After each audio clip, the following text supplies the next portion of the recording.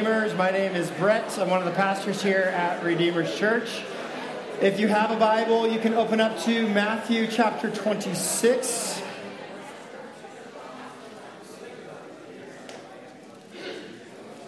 We are going to tackle a lot today in a short-ish amount of time. Father, thank you so much that we get to gather as your people. And that, as we read in the psalm, your kingdom is an everlasting kingdom, and it is expansive, and it is growing, and we get to participate in it because of who you are and your invitation to it. So as a people, we rejoice about that. And today, as we look at quite possibly the darkest hour in human history, may we find beauty and life in what you did for us and in the way in which you loved us. So God, be with us. Encourage our hearts in Jesus' name. Amen. Amen. So Matthew 26, and we will get into 27 as well. I promise you that. I was looking over my notes a long time ago from Luke. It took me 8 weeks to teach this section, and I'm going to do it in 1 day. All right, not a full day, I promise. So we'll get out of here about 40, okay? I promise. So this morning, as we get into and look at this text, I want to approach it from probably one of my favorite themes in how I talk about the kingdom of God, the good news of Jesus Christ, the proclamation that he is risen. And it's going to be this morning through the lens of identity. Identity is one of my favorite ways of unpacking the story of God because it is so applicable to each and every person that you come in contact with. What do I mean by that here this morning? Well, in Western culture, we have an individualistic identity, and we look at it as a lens in how we approach life, participation in community, how I look at my neighbors, and how I look at myself. And if we were to go back in time and we were to spend time in Jesus' world, they had a much different lens in how they viewed identity. Often in the scriptures, you'll see that somebody's name is son of, like Simon Bar Jonah, son of Jonah. You were identified through your family name, yes. You were identified through your community and in the way in which you participated in that community. They lived in what many Eastern cultures live in, called a shame and honor culture. A shame and honor culture. Now, a shame and honor culture looks like this. I find value, I find self-worth, I find identity, and I find who I am based upon who my culture tells me who I am. So if I do something offensive in my culture, it's going to bring shame and dishonor upon my family's name, therefore telling me I am rejected, not accepted, I've done something wrong. And from generation to generation, this is how much of the world functioned and operated and continues to in many parts of the world today as a shame and honor culture. Let me give you an example of this. I read an article, this was years and years ago, but it was about a man who was living in China. And for a year and a half, every single morning, he would get up, he would put on his nice suit, and he would put on his tie, and he would get on the train, and he would go and sit on this park bench. Now here's the backstory. He had been fired for a year to a year and a half, but he didn't want his family's name to be ruined. He didn't want his family, not talking his entire family name, because it would bring shame and dishonor to his name. Now, compare that to the fun employment that Americans use, right? Like, I got laid off, and now I get more time to rock climb and hang out, and I get stimulus checks and all the rest. We don't have the same kind of dishonor when we're not participating in culture and the way which people think is acceptable to be participating in. Why? Because we are an individualistic society. We are about the self. And the way in which we get identity is how I view and find myself. And so we're on this endless search in our culture to find out that question, who am I? Who am I?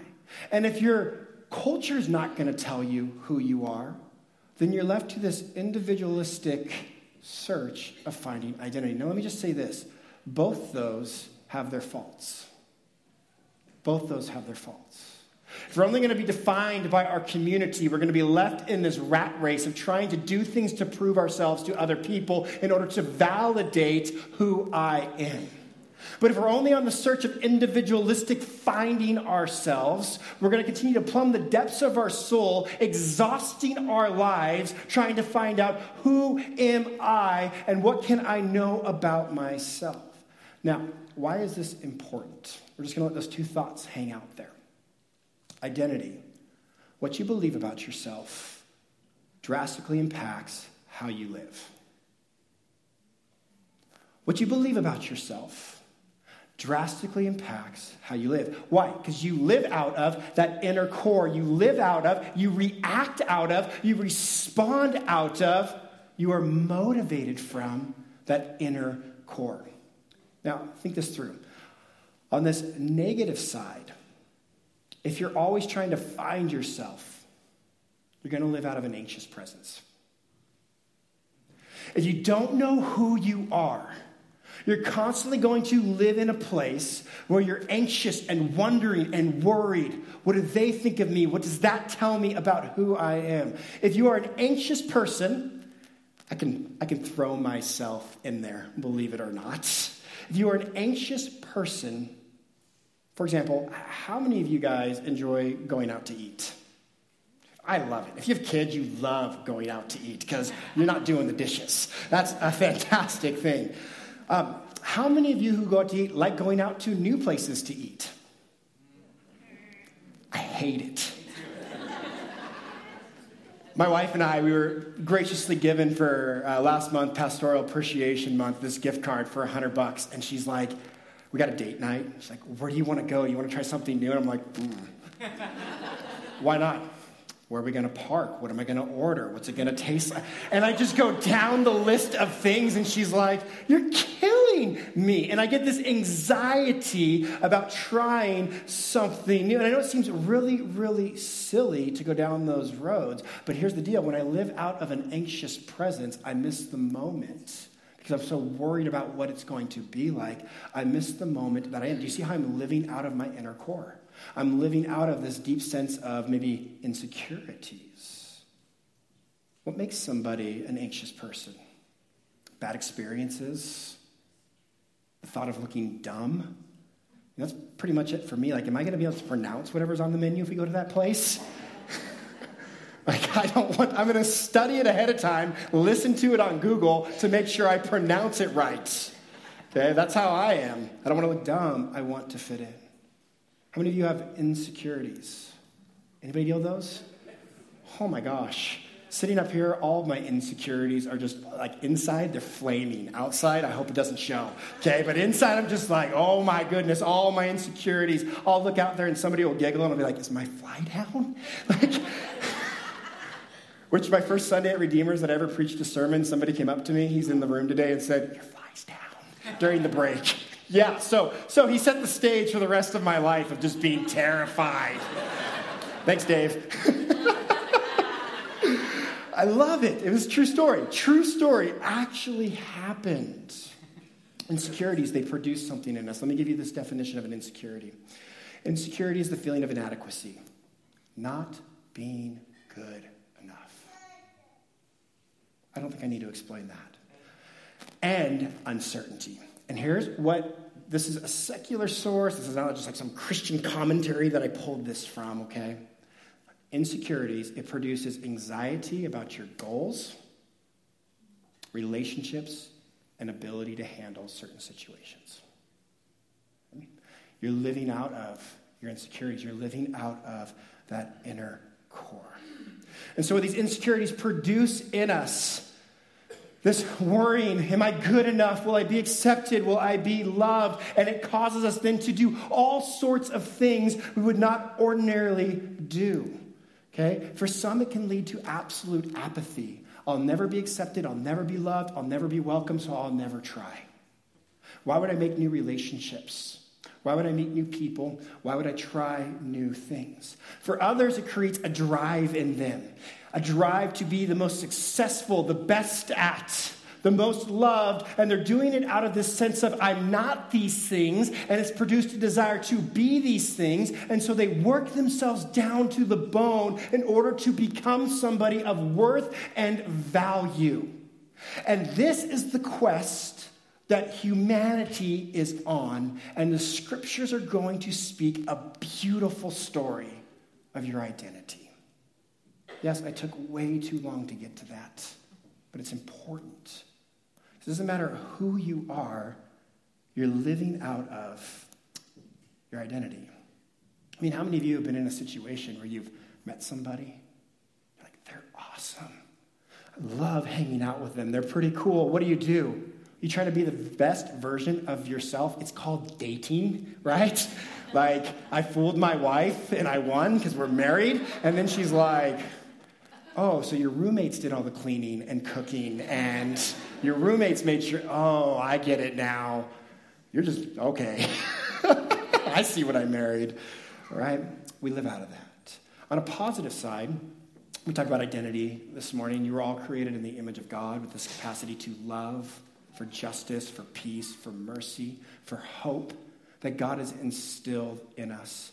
But we can definitely see on a negative side how we've been broken and devastated, and when we live out of our insecurities and our anxiety, we don't respond and operate in situations the best that we can. Is there a better way? This first slide that's going to come up. And this is what I want to talk about this morning. We have already dealt with, last year as we started with just the birth of Jesus, and we looked at Advent. And that's a big piece that always gets talked about every single year. There's also this other big piece that we talk about every single year in the church. It's rhythmic. It's the death and resurrection of Jesus, Good Friday to then the resurrection of Jesus. There is this big part in between the birth of Jesus, I don't know if you guys know this, and the resurrection of Jesus. It's where the Gospels put a ton of emphasis, and it's all about Jesus bringing the kingdom living, what this looks like. And so we see kingdom living, and we get this idea and really this ideal of what God would have for us, how we're to love and treat one another, how we're to go out after the outcast and the marginalized and bring them in and love them well and care for one another. Kingdom living. And we see this, yet we see these disciples walking with Jesus, and they're miserable failures at kingdom living. Like when a whole village rejects Jesus, they go, should we burn them, Jesus? Call down fire like Elijah? They can be seen arguing who's the greatest amongst them. They're upset when he's welcoming this Samaritan into their world. And so we see the disciples struggle, but Jesus has constantly come to kingdom. But how? How can we actually be a part of this kingdom? That's where this section of Scripture comes in. It's cross, or redemption initiated, where Jesus is doing something in order to birth, to make, to create a people who can actually live in what his kingdom is. And then what that does is it gives us new identity, which then gives us a new activity in how we live our lives. Really simple, right? This chapter is the culmination of kingdom living, finding its climax in the cross, and then the resolution of you have identity, and now it changes your activity. And this morning, I'm not going to attempt to fix anyone. If you have anxiety or insecurities, join the club, find a counselor, right? And talk to them a whole lot. I also hope in this next season, because I don't want to just give Band-Aid answers, that as we dive into spiritual disciplines and what it looks like to be a non-anxious presence and all of these other great sayings that we want to bring into our life, that we sense what God is doing in his kingdom. But what I want to accomplish is really vital. Because 2 weeks ago, Carson painted this scene, Jesus in the garden. And he's praying and he's seeking the Father. And there when his, I guess you call them enemies, accusers, they come with swords in hands, Carson said, how people respond, psychologists will say how people respond is with fight, flight, or freeze, right? You're presented to a really difficult situation. You get really bad news. You're going to fight it, you're going to flee from it, or you just freeze. I don't know what to do. I don't know what to do. And what Carson shared that was so pivotal in that is Jesus didn't function in any of those. He did something completely different. In fact, he didn't fight, but he stood his ground. He said, lay down your swords to his disciples. He didn't flee. He submitted to the will of the Father. He didn't freak out and say, I didn't expect this and I have no idea how to respond to this. But he was willing to lay down his life and to submit to what was coming his way. How does Jesus do this? He lives out of the identity that he knows is his. We're going to see that here in the scriptures. I promised you that we'd get there, so here we go. Check it out. In chapter 26, Jesus has been arrested, Jesus has been betrayed, and he's standing before this priestly council. And you could call this a trial, which some people do. It might also just be a part where they're gathering information in order to hand him over to Herod, to Pilate, which is pretty much a trial, but they would try to get around their rules and their laws by not calling this a trial. And so it says here in 57 of chapter 26, then those who had seized Jesus led him to Caiaphas, the high priest, where the scribes and the elders had gathered together. Peter was following him at a distance, as far as the courtyard of the high priest, and going inside, he sat with the guards to see the end. Now the chief priests and the whole council were seeking false testimony against Jesus, that they might put him to death. False testimony, bringing in false witnesses because they have an agenda. They have a desire to kill him. But they found none, though many false witnesses came forward. At least two came forward and said, this man said, I am able to destroy the temple of God and to rebuild it in 3 days. And the high priest stood up and said, have you no answer? What is it that these men testify against you? Look, but Jesus remained silent. He was there in the garden previously, and those came against him with swords and clubs in their hands, and he's accepting what's coming down the pipe at him. Now he's in another situation. Is Jesus going to do flight? Is he going to freeze? Is he going to fight? Watch. But Jesus remained silent, and the high priest said to him, I adjure you by the living God. So he's calling on the name of Yahweh to respond, tell us if you are the Christ, the Son of God. Now just for a moment, put yourself in a situation in which your life is at stake. What do you do? How about this? When your reputation is at stake and all you have to do is tell a little lie, a little bitty lie, and your reputation won't be at stake anymore. What's your human tendency? You're going to do that. I mean, you heard the squeal in here. Like, that is from birth. You're going to go, I'm going to protect myself. I'm going to fight in some way, or I'm going to get out of the situation. But look at how Jesus responds. Jesus said to him, you have said so. Are you the Messiah? You have said so. It's not quite a no. Why? Because he is the Messiah. But it's not the yes that they explicitly wanted. Why? Because he's saying, I am the Messiah, but not the kind of Messiah that you had thought up. Not the kind of Messiah that you wanted to come into town and trample down Rome and establish this kingdom. I am a completely different kind of Messiah than you could ever think of. And Jesus gives that response in that moment. And then they strike him and beat him up and then turn the page to chapter 27, he's in the same situation, but now by a man by the name of Pilate. And in verse 11, it says, now Jesus stood before the governor, and the governor asked him, are you the king of the Jews? How would you respond once again to this situation? Are you the king of the Jews? He knows what's at stake, and Jesus said, you have said so.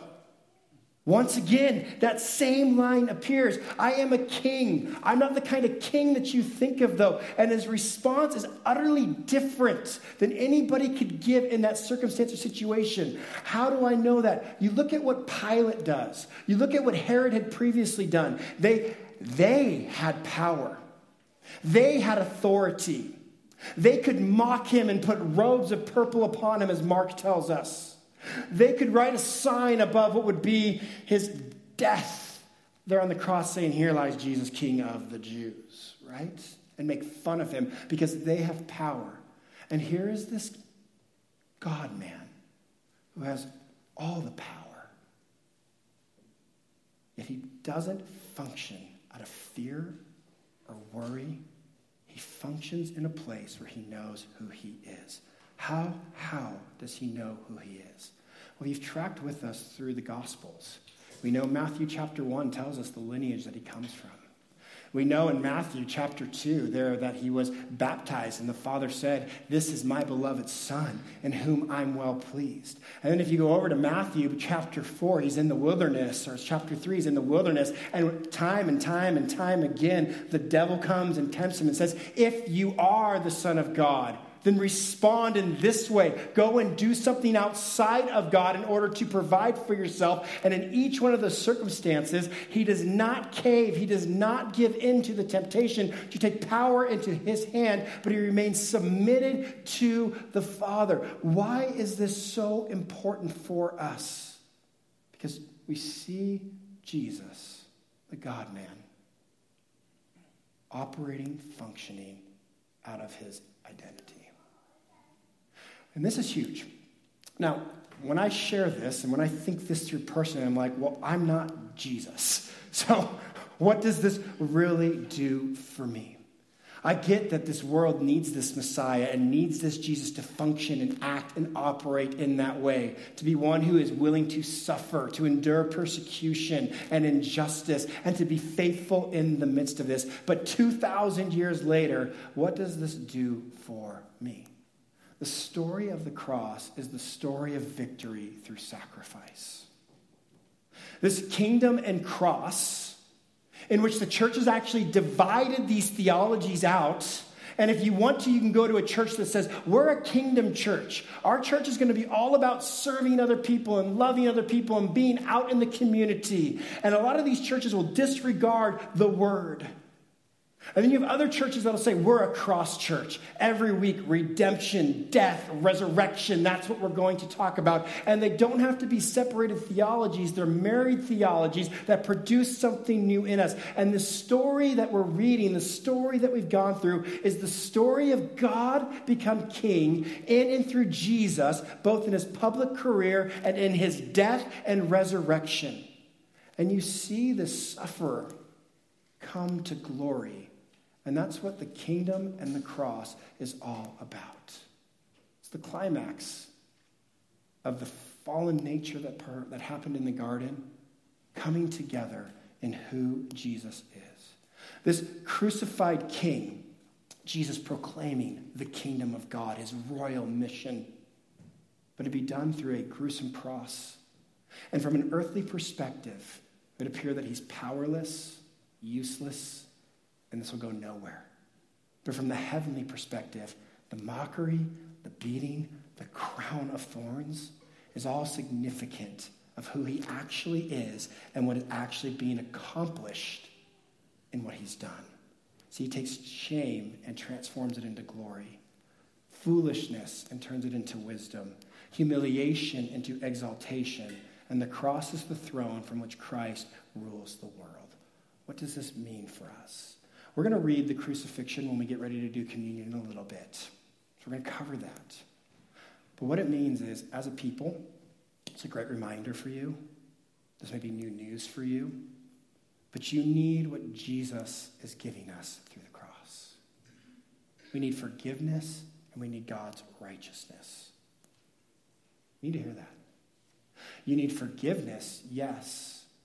But you also need God's righteousness. We need forgiveness because we've lived in rebellion to this God. We've lived for our independence and an extreme independence. We've sought after how we can get an identity outside of God. whether that's through a community aspect or an individualistic aspect. We've thought, how can one of these two ways fulfill and satisfy me? And that is the journey that humans are on in order to fill this void that they have in their heart, that God is then calling them to fill with who he is.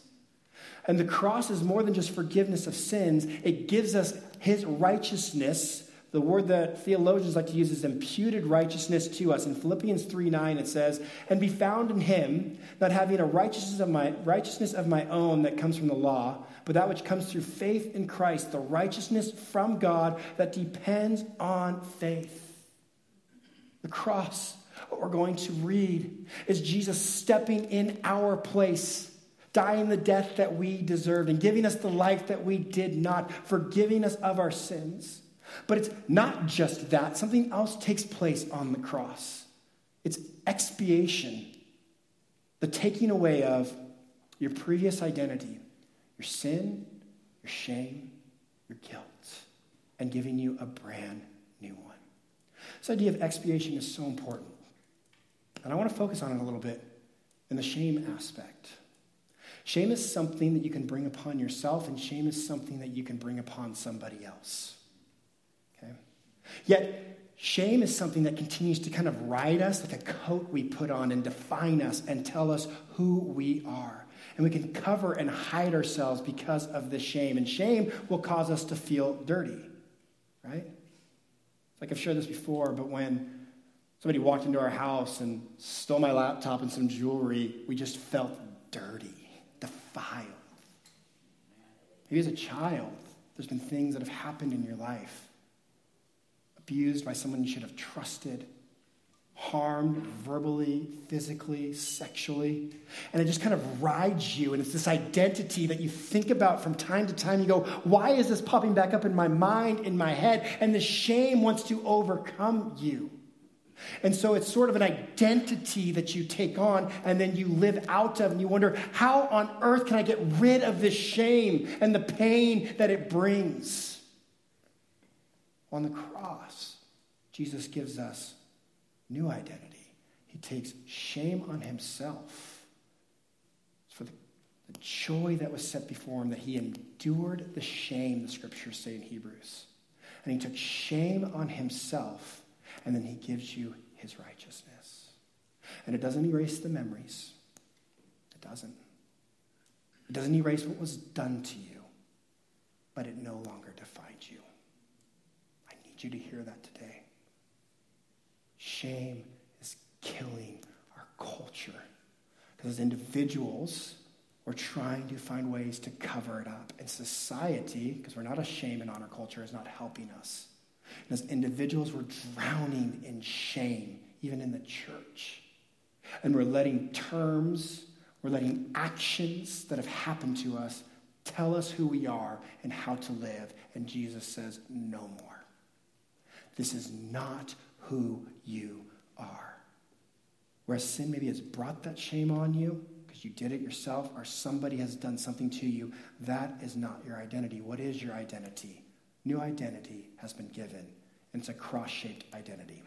Dietrich Bonhoeffer once said, a king who dies on the cross must be the king of a rather strange kingdom. This is how and what we live out of. A strange kingdom indeed that Jesus brings. One that's not about power structures, greed, trying to get the most for ourselves, but is wanting to give away of ourselves and to give away of life in order to bring new life. It's a cross-shaped kingdom that Jesus brings to each and every one of us. A couple more things and we're done. Timothy Gombis, really love this book, Power and Weakness, and he's talking about Paul's transformed ministry, view of ministry. It's really been influential in my life in the last year of what it even looks like to pastor and care and love and the calling to that. But he wrote, resurrection presence is encountered wherever people gather in the name of Jesus and adopt a cruciform identity. Today's special because you're gathered in the name of Jesus. You are followers of a different kingdom. What does that mean? It means we've adopted a cruciform identity or an identity after the cross.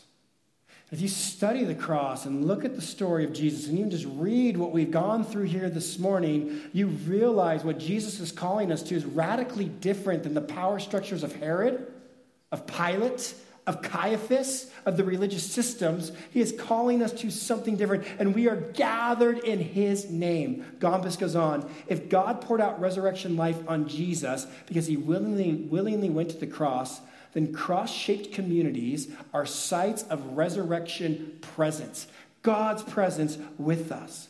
This was a powerfully countercultural message in the first century Greco-Roman world that was oriented to quests for honor and pursuits of power and prestige. This rhythm of the Sunday gathering is so powerful because it's a declaration that we're a cruciform community. Oh, we're absolutely imperfect and don't get it right all the time. And I'm the first to admit that. But we are striving to live out of this new identity, to be a people that live out of this new identity. And it impacts all of our lives. How so? This idea of kingdom work is, as citizens of God's kingdom, the things we do under Jesus. When you believe in what Jesus has done, in his death and resurrection, redemption initiated, and adoption into his kingdom, it changes our activity of worship from self-worship, from worship of things and idols, to what? Worship towards God. It changes activity of service. Once again, from self-service and only doing things that'll bring me glory and honor and praise and worth and value, to doing things to bring other people all of those things. That's that transformed, cruciform kind of identity that we take on ourselves. Because our finally activity of behavior, it'll influence how you act and how you respond. I don't know about you guys, when I look at how Jesus responded before the guards, before Caiaphas, before Pilate, I see somebody who's absolutely under control. Even though he's not in control, so to speak. I mean, on one hand, yes, God is in control. But he's submitting himself, allowing himself to be calm in a difficult, pressing, trying circumstance, and lives out of this sonship, lives out of his identity. Church, if you are a Christian, lean into it. This identity of Christ. This cruciform identity. And finally, what does this all declare? Kingdom, cross, identity, activity. Scott McKnight, he wrote, the kingdom of heaven was Jesus' way of saying that God's rule is invading the land and challenging the corrupt rule of all human kings. This is that activity that we get to participate in. As we walk in this and realize this and robe ourselves in the talk of who we are in Jesus, it's going to shift our desires and our loves. It's going to cause us to lean into that identity of who Christ is and not just chasing pleasure and trying to find out who we are, but who he has actually told us we are. Our community and our lives, they're changed, and the people around us are changed. It means we don't grow bitter, but we grow in forgiveness as we lean into who Jesus is. The story is absolutely radical of what God has done. And he's inviting each and every one of you into that story to shed your guilt, to take on his righteousness, to rid yourself of shame because that's not who you are, and to know that you are a son, you are a daughter of Christ, and then to live out of that identity. Let's pray. Father, thank you for that truth and that reality. I know there's so much in here that we could draw from, dwell upon: propitiation, substitution, atonement, all of these realities that took place when you laid down your life, poured your life out for us, were buried, and 3 days later rose again. We grasp and understand the implications of that. Are you making us new creatures in Christ and participating in his kingdom? May Redeemers really grab hold of that. May you spark and influence something in our community that is so contrast to this culture, that's counter to this culture, but is so attractive and beautiful because we walk in that cruciform life. Fill our lives with that. May that be the prayer and cry of our hearts for our community. In Jesus' name, amen.